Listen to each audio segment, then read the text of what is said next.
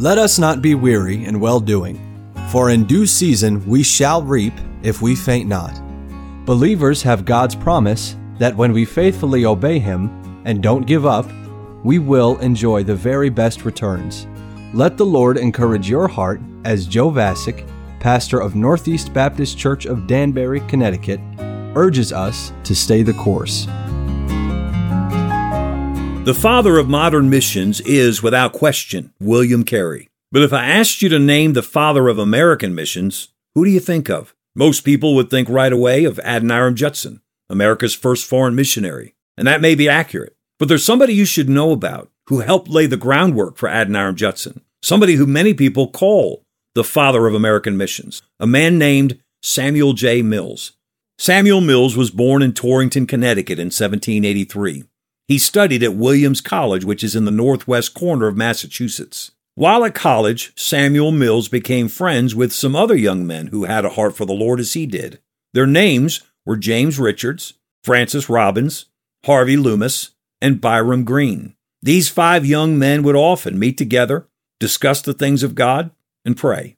They had discussed the things that they had read and heard about the English missionary to India, William Carey. They had entertained the questions, why hasn't America sent out any missionaries to the foreign fields? And should America be engaged in foreign missions? Of course, America as a nation was only 30 years old at the time. But these young men, driven by Samuel Mills, had a heart for the Lord, a burden for lost souls, and a vision for the future. And they felt that these important questions that they regularly discussed demanded an answer. One day in August of 1806, these 5 young men were walking in a meadow not far from the campus, talking about foreign missions. Very suddenly, a horrific storm blew in. There was no time to get to a building to take cover, so they took shelter under one of the haystacks that were standing throughout the field. If you can picture it, when the hay was cut down and raked into a heap, instead of hauling it to a barn, it could be used as a resource right where it stood. Someone would use a pitchfork to take the hay from the bottom of the stack, which would create a narrow space around the base of the haystack. And this is where those 5 friends were able to take shelter to wait out the storm. As they huddled there with the rain pouring around them, these 5 friends and fellow students continued to discuss the pressing need to take the message of Christ to the lost world. One of the 5 young men stated his opinion that he didn't believe they should or could make it happen. The other 4 rose up in opposition against him, insisting that they must. And the matter was settled with a statement from Samuel Mills that would define his life work. We can, if we will. The 5 friends decided to organize a prayer club, which would meet regularly to ask the Lord to use them to take the gospel to the world. And under that haystack, they sealed their commitment in prayer. That haystack prayer meeting resulted in some remarkable achievements for the Lord, some that you're going to want to look up for yourself because you won't believe them when you hear them. The haystack prayer meeting in 1806 led to the forming of the American Board of Commissioners for Foreign Missions in 1810, with Samuel Mills as a driving influence behind its founding. This mission board, in its first 50 years, sent out over 1,200 missionaries. The first missionary they ordained and sent out was Adoniram Judson in 1812. Samuel Mills wanted to sail with Adoniram Judson, but the board persuaded him that it was more important to stay and strengthen the mission board. Samuel Mills was burdened that in order for missions to be successful, they would not only need more missionaries, but more Bibles. So he pushed for the creation of a national Bible society. So in May of 1816, 35 smaller Bible societies met in New York and formed the American Bible Society, which distributes Bibles worldwide to this day.